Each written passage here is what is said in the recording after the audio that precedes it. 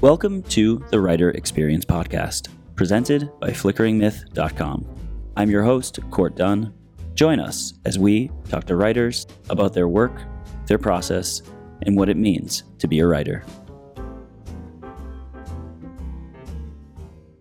Today's episode is brought to you by Audible. Get a free audiobook download and a 30-day free trial at www.audibletrial.com/writerexperience. Audible has over 180,000 titles to choose from for your iPhone, Android, Kindle, or MP3 player. Welcome to the Writer Experience Podcast. Today's guest is Brian Birnbaum. Brian is the co-founder and executive editor at Dead Rabbits Books and the author of Emerald City, a novel. He grew up 30 minutes west of Camden Yards in Baltimore, where at 4 years old he cried because the Yankees were losing. An MFA graduate of Sarah Lawrence College, his work has been published or is forthcoming in The Smart Set, The Ecologist, Atticus Review, Slam Magazine, Political Animal, Lumina, and more. Brian is a child of deaf adults, CODA, and works in development for the Family Sign Language Interpreting business. He lives in Harlem with the writer M.K. Rainey and their dog. Brian, how's it going? Welcome to the show. It's really great. Thanks for having me. I'm very excited to talk to you. Not only are you an author, but you're also part of a publishing company. Would you describe it as a publishing company? Yeah, okay. 100%. My first question usually is, where are you in the world? But I know from your bio that you're based in Harlem. Are you in New York City at the moment? Yeah, I'm in our apartment in Harlem. Nice. We live on 147, so like Northwest Harlem. Call it Sugar Hill. Nice. And how does being in New York affect you? Would you say that it behooves you, it benefits you to be actually in New York City? I know a lot of the writers we talk to are kind of all over the place, but I would like to think that sometimes being in New York has benefits. Yeah, I mean, for me, I think it definitely did. It's different for everyone. I think if you're a natural born, so to speak, like hustler, I think you can kind of live anywhere and get your work out there. And like if you're like a DIY person, I'm kind of not good for anything but writing. And so like, with Dead Rabbits, that's why I kind of more handle like the submissions process, because that's really my forte, is like the work itself, So being in New York allowed me to meet a lot of people and get my work out there in ways that I probably wouldn't have been able to so much by myself. But, again, I do want to stress that I think you can be anywhere. But yeah, for me, it's helped. Emerald City, a novel launched, I believe, on September 6th. Tell us, what are you working on right now? Are you still promoting that book? Do you have something kind of lined up? Yeah, it came out on September 15th. And I mean, I know what I want to write next, but it's funny, like I started drafting some stuff for it like 1 or 2 years ago, but I haven't really gone back to it since. But I've been working on a couple of short stories, but I kind of just got finished doing a book tour. And I'll probably do another one in the spring, and probably a couple more throughout the first year that it's out. But yeah, it's kind of like I'm sort of in purgatory in the sense of I'm pretty exhausted from finishing this book and doing the tour. And so I don't know, I'm kind of just chipping away at these short stories and seeing what I can put together at this point, kind of like in a hangover sort of state. And where does this book particularly fit in the greater pie of the works that you guys are working on at Dead Rabbits? Was this the pilot book? Are there other books? Give us kind of a high-level overview of where you guys are at, what you're working on. Yeah, this was the first book. We wanted to put out my book first so we could figure out the process, really, to put it pretty bluntly, to make sure that we got everything right in case we didn't the first time from here on out. And it ended up going pretty smoothly. There are no real glaring errors, though we have learned a lot in terms of what works better and what works not as well. But yeah, so the second book we have coming out is David Hollander's. He was our thesis advisor at Sarah Lawrence. He put out a book way back in like 2001 called LIE that was pretty big and hasn't published anything since. So we're pretty excited to put out his second novel, and it's pretty amazing. We have a collection of essays that Annie Krabenschmidt is working on. She's a young writer writing a bunch of essays basically about her sexuality and coming out and all that stuff. And we are working on a children's book, and we're in talks with a couple more people for some books coming up. So yeah, a lot more work ahead. So we're pretty excited about that. Is there a cohesive theme or aesthetic that you look for that makes up the brand that is Dead Rabbits? Yeah, the short answer is literary fiction and nonfiction. Although as I just said, we're working on a children's book. So it's definitely not just that. I mean, to be honest, literary fiction and nonfiction, I think, is kind of a byword for, like, in a way, we're looking for things that are just sort of ambitious and risk taking and stuff that is just really high quality that doesn't tend to get picked up by bigger presses anymore for a lot of reasons. And, that still has a lot of vagueness to it, but I think people know what I'm talking about when I say that. And as far as starting Dead Rabbits, especially putting your own work in there, is there a reason why you wouldn't just do the traditional publishing, going to a big publishing house, or self-publishing through Amazon Kindle Direct? Is there a reason why you chose that alternative option, creating your own publishing house, so to speak? And what are the benefits and pros and cons? I think self-publishing kind of comes back to the whole, I guess, well, I'll put it in context to what my arc was. An earlier draft of the novel got me an agent at the writer's house. So I was really excited. That's a big time agency. They represent people like Rachel Kushner, Jonathan Franzen. And so I was really excited. And so I sat down with the agent. We had lunch and we talked about what he thought the book needed work on before we started submitting it to editors and stuff like that. And so I started working on it. And about 4, 5 something months later, right around my birthday, actually, it kind of sucked, I got an email saying that he was leaving the industry.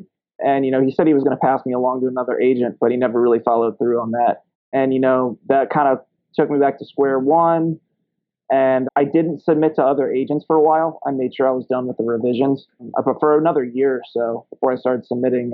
And then another year after that, I was kind of still just in the submission process. A few agents had my full manuscript and were thinking about it. But, I was starting to get a little disenchanted, I guess, with the whole process.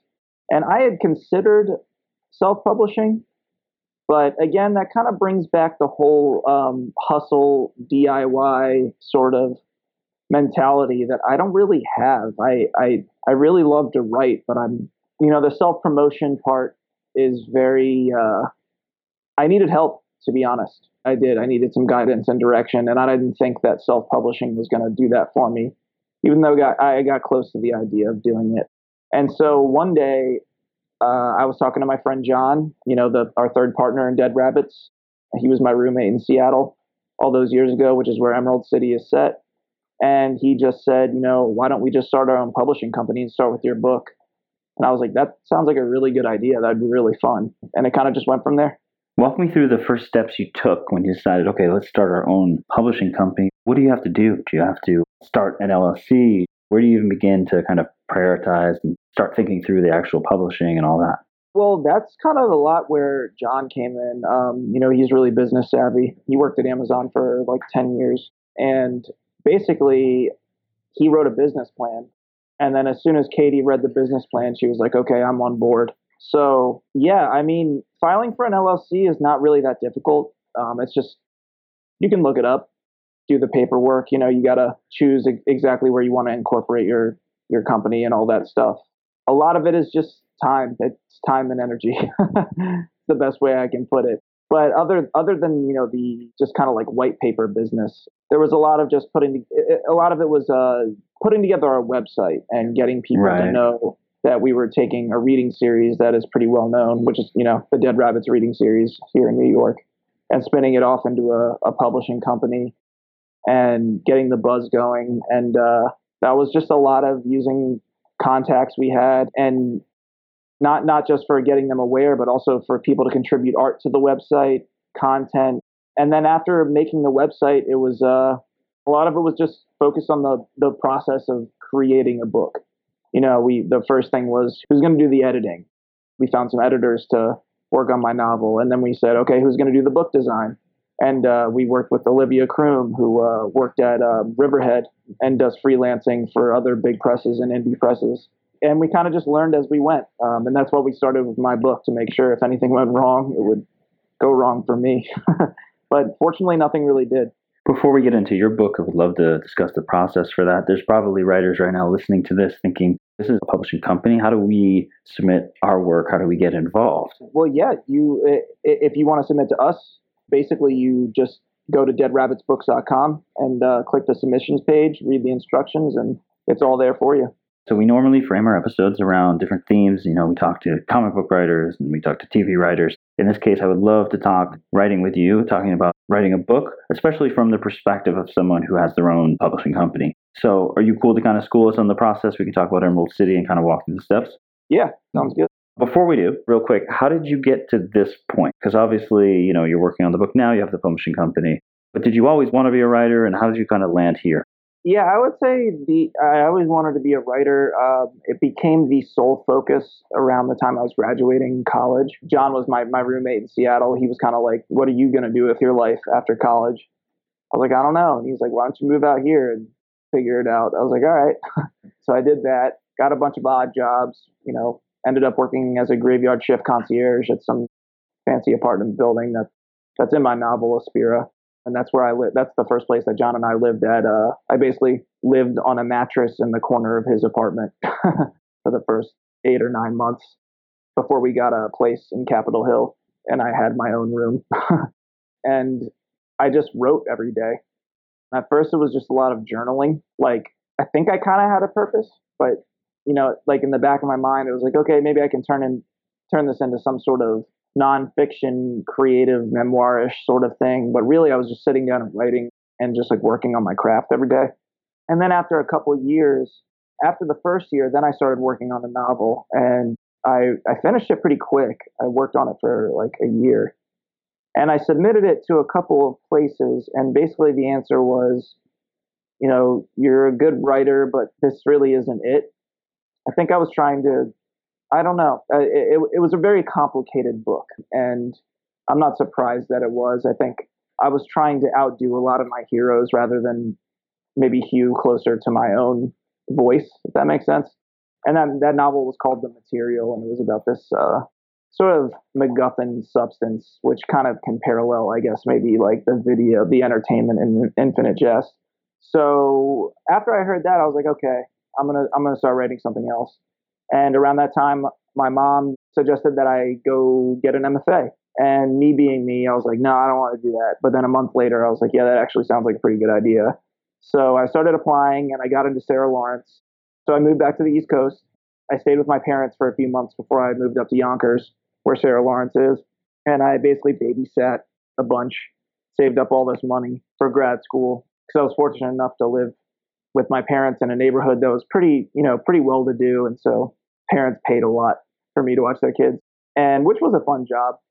But yeah, so and I did a little bit of that in grad school too. But yeah, so I got to Sarah Lawrence. That's where I met David Hollander. He was kind of the one who convinced me to go to Sarah Lawrence. We really just vibed. And I kept working on the same novel. I've written short stories and I wrote some for workshops in Sarah Lawrence, but it's never really been my main thing. Even right now, I'm kind of working on these short stories because there are a couple ideas I just want to put down on paper. I don't know what they're going to be, but I've always just liked the novel. And at Sarah Lawrence, something started clicking. There was a chapter I wrote for Emerald City that I finally got feedback on that was like, yeah, this is it. Like, you're onto something. And it kind of snowballed from there. And I just kept going. And even through graduation, I started working for my dad because although it's not necessarily my passion, my dad's business, I know the business, my parents are deaf. I know interpreting and I do a good job at it. So I thought it was the best thing for me to basically be able to make a living and keep on writing. And that's essentially where I got to the point of getting the agent. And that kind of like connects the dots from there to publishing with the Dead Rabbits. Are you okay with me reading the description of Emerald City? Yeah, I can't say no to that. I'm going to do my best. Set in Seattle, Emerald City follows Benison Berenreich, the hearing son of deaf royalty. His father, CEO of a multi-million-dollar deaf access agency, has bribed Myriadol College officials for Benison's spot on their powerhouse basketball team, where he struggles to prove himself and compensate for his father's sins. Julia Paulantonio has recently lost her father to a drug relapse. Her mother ships her off to live with her estranged granddad, Johnny Ricidi, during the summer before her freshman year at Myriadol. Johnny offers her a deal. Bring him Peter Foch, tormented college dropout and the best drug runner west of the Cascades, and he'll give Julia's freshly widowed mother a board seat on his mobbed-up securities firm. When Benison's father is arrested for defrauding government subsidies for the deaf, the Bärenreichs are left vulnerable to his company's ruthless backers, namely Johnny Rossetti, forcing Julia and Peter to navigate the minefield left in the aftermath. And I have some quotes here too, which I'll also read. Though this nimble and virtuosic novel tracks everything from the long shadow of addiction to the unique pressures of college athletics, Emerald City is at its heart an intensely moving story about family. That's from Gabe Habash, author of Stephen, Florida, from Coffeehouse Press. And I have another quote, a fiercely smart, intricately structured, riveting debut novel. It's a little unfair that Brian Birnbaum should possess so many gifts. Fortunately, Emerald City is our prize, not his. David Hollander, author of Lie by Ballantine Books and Anthropica, forthcoming from Dead Rabbits Books. So yeah, Brian, how does it feel to kind of finally get it out there and also see such positive reviews? The positive reviews they feel really nice. Having the book out there, I kind of expected how I feel, which is, honestly, not that much right now. It's always been about the process for me. I wouldn't do this if I was looking for some sort of, to end up on Oprah's.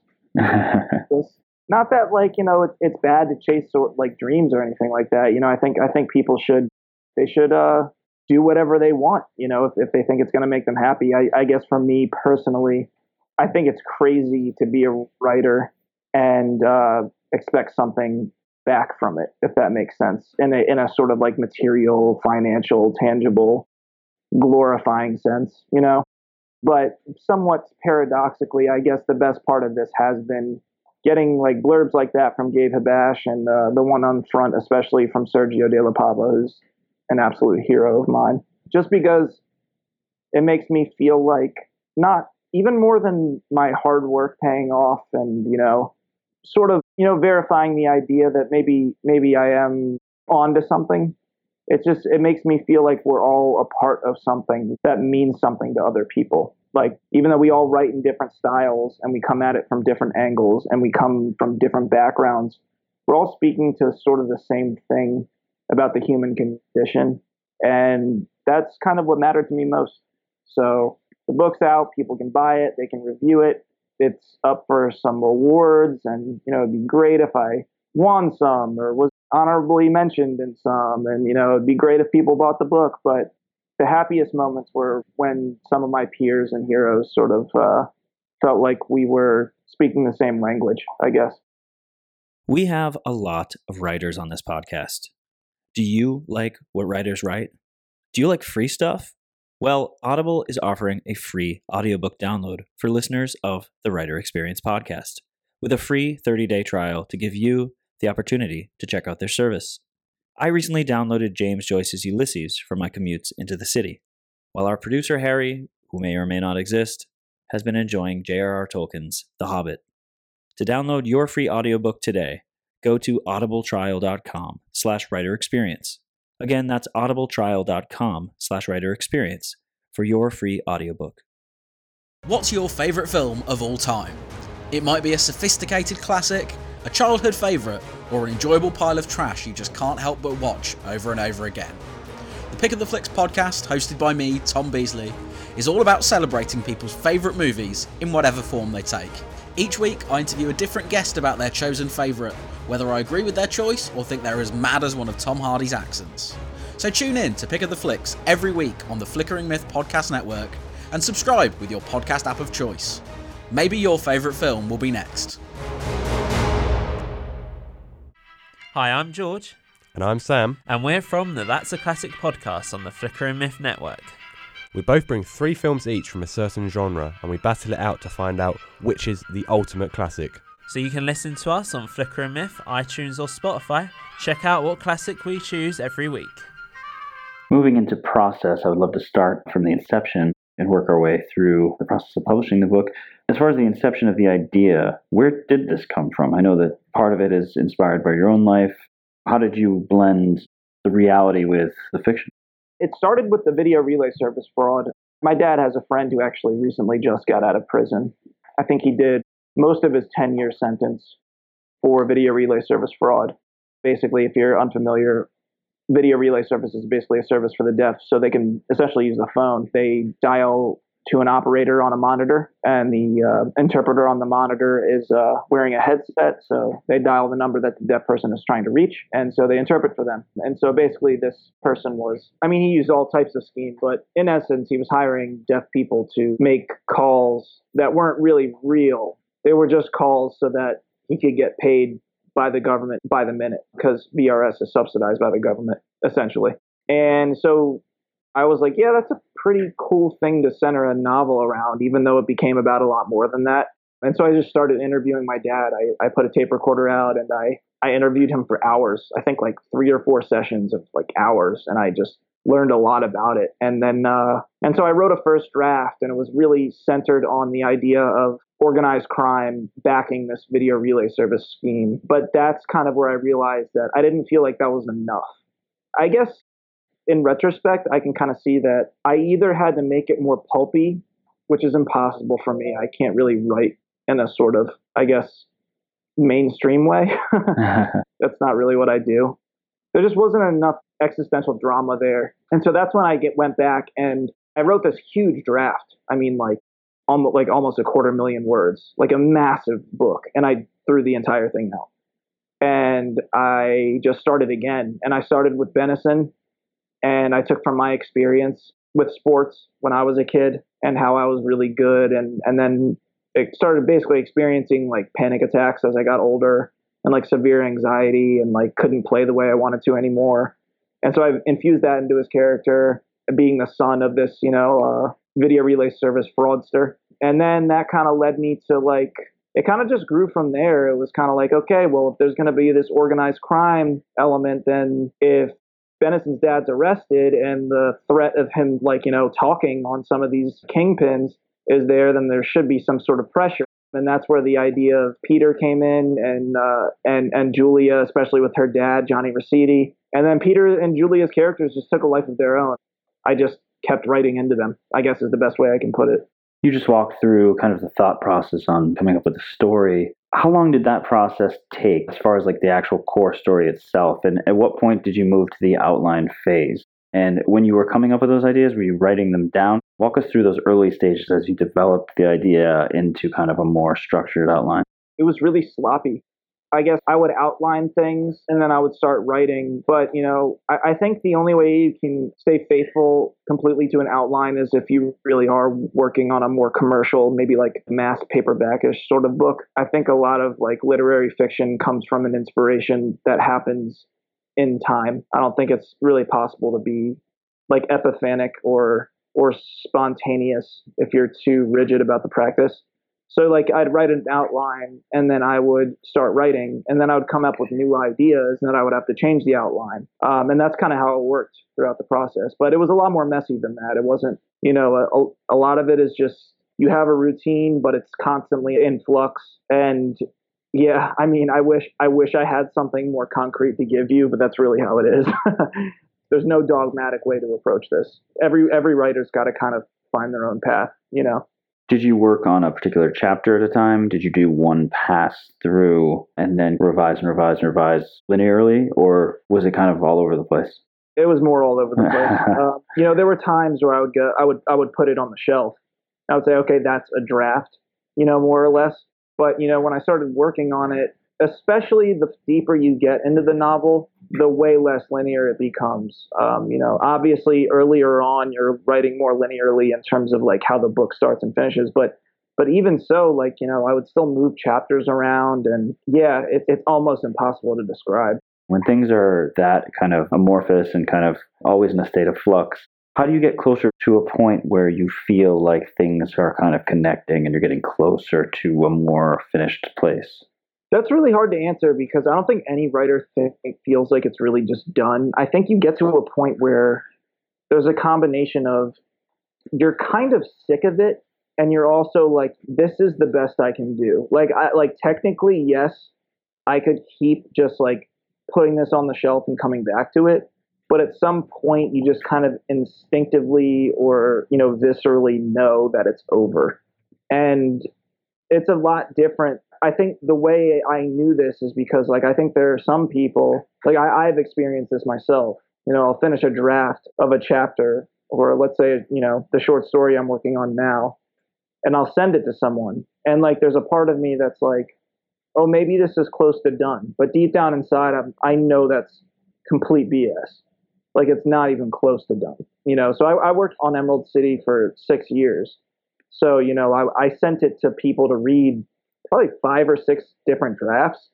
And so that's a totally different level of being like, yeah, this is it. Like, I have done everything that I can. And then combining that with the fact that like, I'm no longer really enjoying this at all. That's how it works for me, and that's why I feel good about what it is. I think it represents like the absolute best I could do at this point in my life. And I don't think there's really anything, like I can open the book at any point and say, oh, I would definitely change this now, but I don't feel like any regret. Like, I totally did everything that I could. So that, combined with the fact that I no longer yearned to step inside that world anymore, that's basically how I knew I was done. Tell us about the editing process. You are an editor yourself, but I believe you had mentioned that there was an editor for this book. What did the editing process look like? Did you go back and forth with them? Yeah, it was really good. I was basically just open to whatever suggestions that were given to me. There was a developmental editing process and then a copy editing process. So obviously the former one's going to be a little bit more, I guess, touch and go in terms of like, okay, as I was going through with him, I was like, okay, am I going to is he going to run into anything that's kind of going to require drastic altering of the book? Right. That's what you kind of worry about. And that really wasn't the case. It was, I don't know, it was in pretty good shape by that time. So did it take work? Yeah, I mean, the developmental edits probably lasted maybe 3 months or something like that. But yeah, at least for me, I think maybe because it had undergone so much work, maybe that's why the process was somewhat painless for me. But at least that's the way it looks in retrospect. I was kind of so wasted by that point that I was like a robot. I was just getting it done. But the copy editing part was basically like, it was almost like the race was finished and I was just catching my breath. It was just like, okay, there's an error here, fix this. So yeah, the real editing, I would say, took place before that, even before the professional editing really even started. It was more me constantly going through it and constantly taking other people's suggestions and constantly thinking things over once, twice, 3, 4 times, Is there a particular part of the writing process that you feel the most strongly about or that you enjoy the most, whether that's dialogue, description, world building, that kind of stuff? Would you say you have a strength, or would you say it's important to obviously have all of those? Ooh, I don't know. I don't know if I'm the right person to ask about my own strengths. I've been told my dialogue is really natural, so I'll stick with that. But because my prose itself is like very polarizing. My language isn't very easy to read. So some people really enjoy like a challenge, or don't see it really as a challenge. They just see it as kind of like, lyrical or pyrotechnic or whatever. And some people don't like that in their books, I don't know. Like I would like to think that language is a strength of mine, but I think more ubiquitously people have said that my dialogue is really organic. How do you come up with a title, and at what point do you feel like you need to make that decision? Did you always know you wanted to call this book Emerald City, and kind of at what point did you have to make that call? No, actually my friend Jared Pollan, who I went to grad school with, he thought of the title. I was going to call it Antinomine. Antinomine is this like kind of alluded to-ish, like preternatural-ish plant in the novel that formerly had a very prominent role, and like by its last draft had a far reduced role in the book. And it comes from the word antinomy, which is basically a fancy word for paradox in a certain sense, but I won't bore you with the etymology of that. But yeah, so I was calling it that for a really long time, and a lot of people were kind of like, they were tepid on that. It's pretty obscure. No one knows what antinomy means, so of course no one knows what antinomy means. So I knew I didn't really want to call it that. So yeah, Jared said, why don't you call it Emerald City? It's set in Seattle, which they call the Emerald City. It's got this chimeric, even antinomine itself, and kind of just the way, the addiction elements in the novel, and just organized crime. It's a bunch of people, and how people are is we're always chasing after something, and that's what chimera really means, is kind of like wishing for something that doesn't really exist. It's this idea of like permanent happiness or contentment or finally reaching this state or like this feeling. And, that's also kind of what comes back from the Wizard of Oz, is like when we meet Oz, that's what Oz is. Oz is a chimera. So when he suggested that, I was like, yeah, that's it. That's a great title. You mentioned the title. What about the cover? Especially from having your own publishing company, you have to think about the marketing side of things. What's going to draw people's eye? How did you make the decision to choose the cover? How did you find the person that you hired to do the cover? Yeah, so that's kind of where it comes back to our connections we had in the literary industry, and just like literary people in general through the reading series when we started the publishing company. So Olivia Kroom obviously designed the book, but the cover art was done by Sean Ferreira, who's incredibly talented. He's working on the children's book that we're doing right now. And believe it or not, this is my first time ever setting foot in the Library of Congress. And we met there, and this was my first time meeting Sean. And, we bounced a couple of ideas off each other for like 10 minutes. And literally, like 10 or 15 minutes in, I come up with the idea that's on the cover right now. And he just sketches it out. And I'm like, yeah, that's it. That's beautiful. And then we brought it back, and everyone loved it. And it was just really that easy. Yeah, that's it. Obviously Olivia did a hell of a job with the book design itself. Like the interior and the placement of everything, and the font for the title and everything. But it was actually, especially compared to the horror stories I had heard from Olivia in terms of what goes on in big publishing houses in terms of like the arguments about design and stuff. It was pretty smooth. My only concern kind of moving forward, and I didn't really think about this when we did the book. I don't think I would have changed it anyways, just because I guess that's who I am. But I want to get it into libraries and schools, and I don't know if anyone's going to be a little put off by the drug and gun references on the cover, but I don't think it'll be a big problem. Romance novels have some pretty risque material on the cover, so it should be okay. And when the book was finally completed and you chose the cover, all that kind of thing, when it came to the promotional side, were you involved in that as much? And having your own publishing company, where's your head at as far as that marketing side of things? And obviously you do want to make money off the book as well. So where's your head at with that? And yeah, so we this is actually where we learned the most in terms of our first book.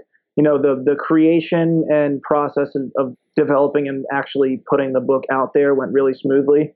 And the publicity side and the marketing side, we learned a lot more in that area, in the sense that, I finished my first book tour, and Katie's kind of like the publicity arm of the company.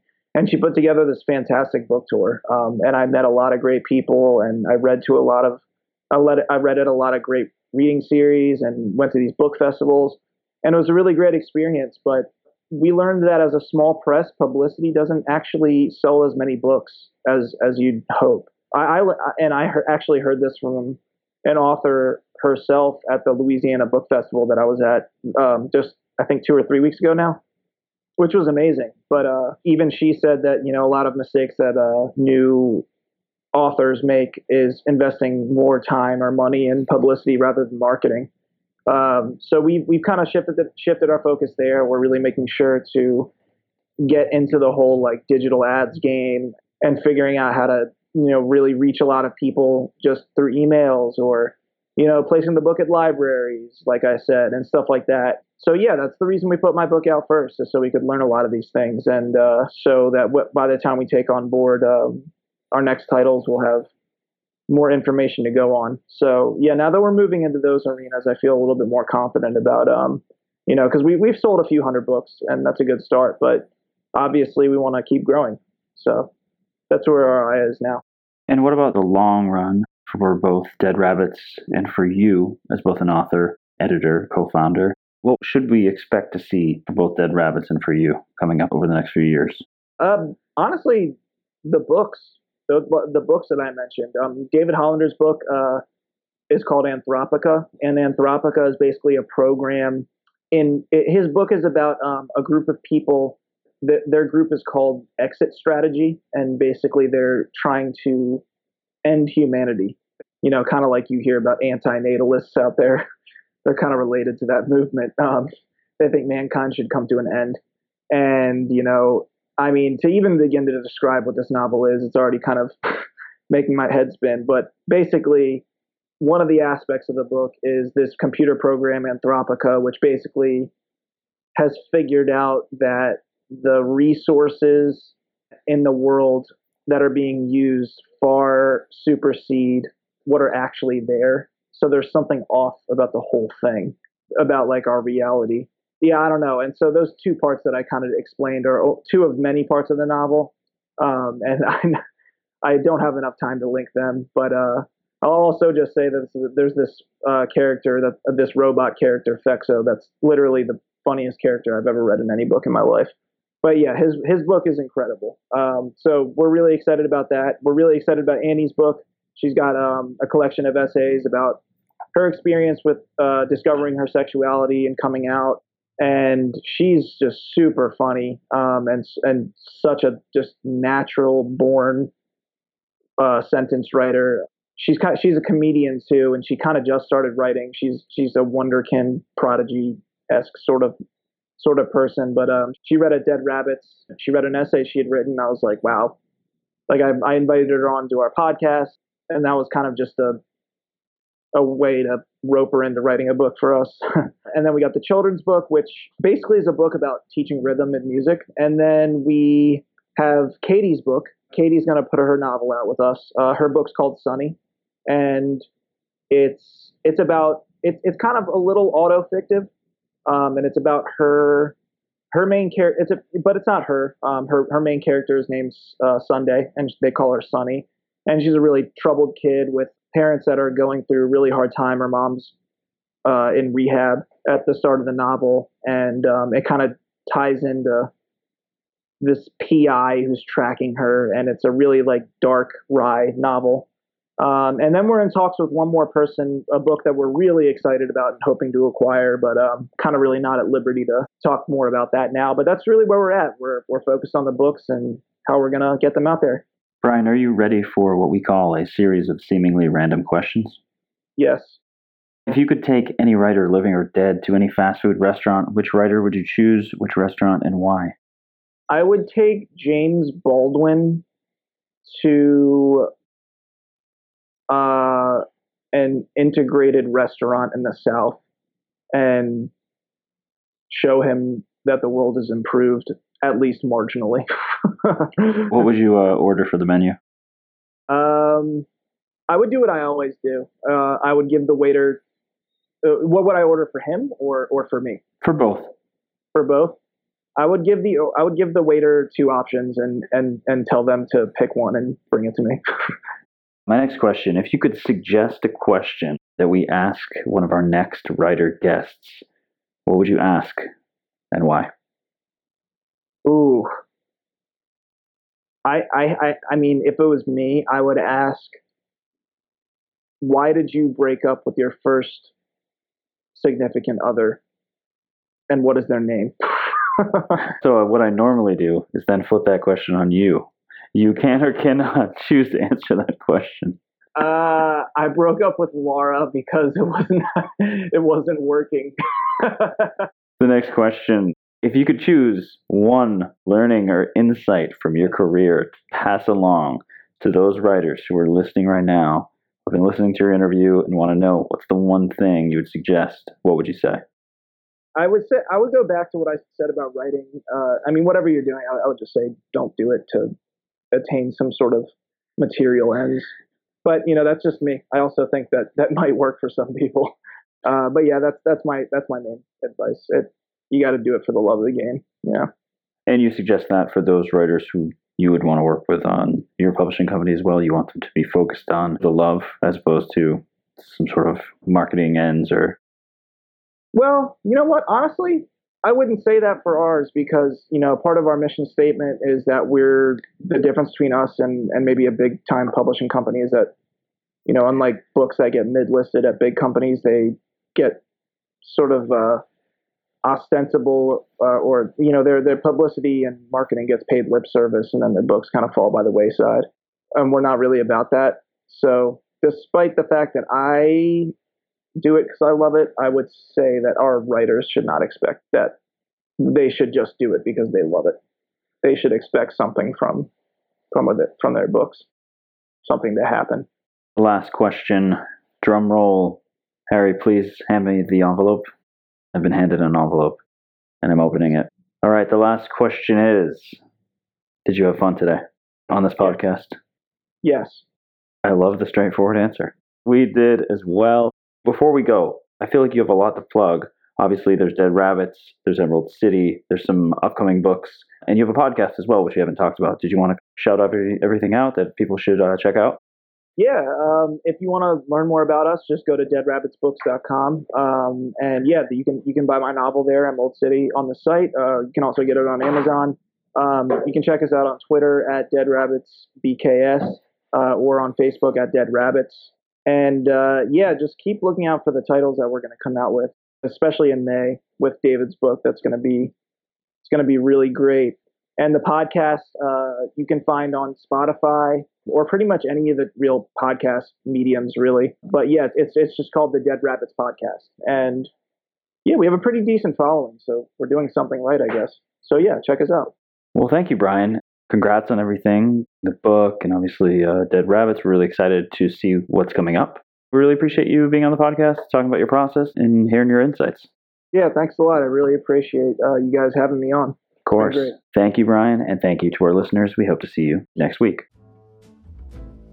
Thank you so much for listening to The Writer Experience. If you enjoyed the episode today, please leave a rating, a review, and a comment on iTunes. You can also check us out on Instagram at Writer Experience and Twitter and Facebook at WriterEXP. The Writer Experience is a Samurai Dinosaur production. Copyright 2019. All rights reserved. Music by Kevin MacLeod.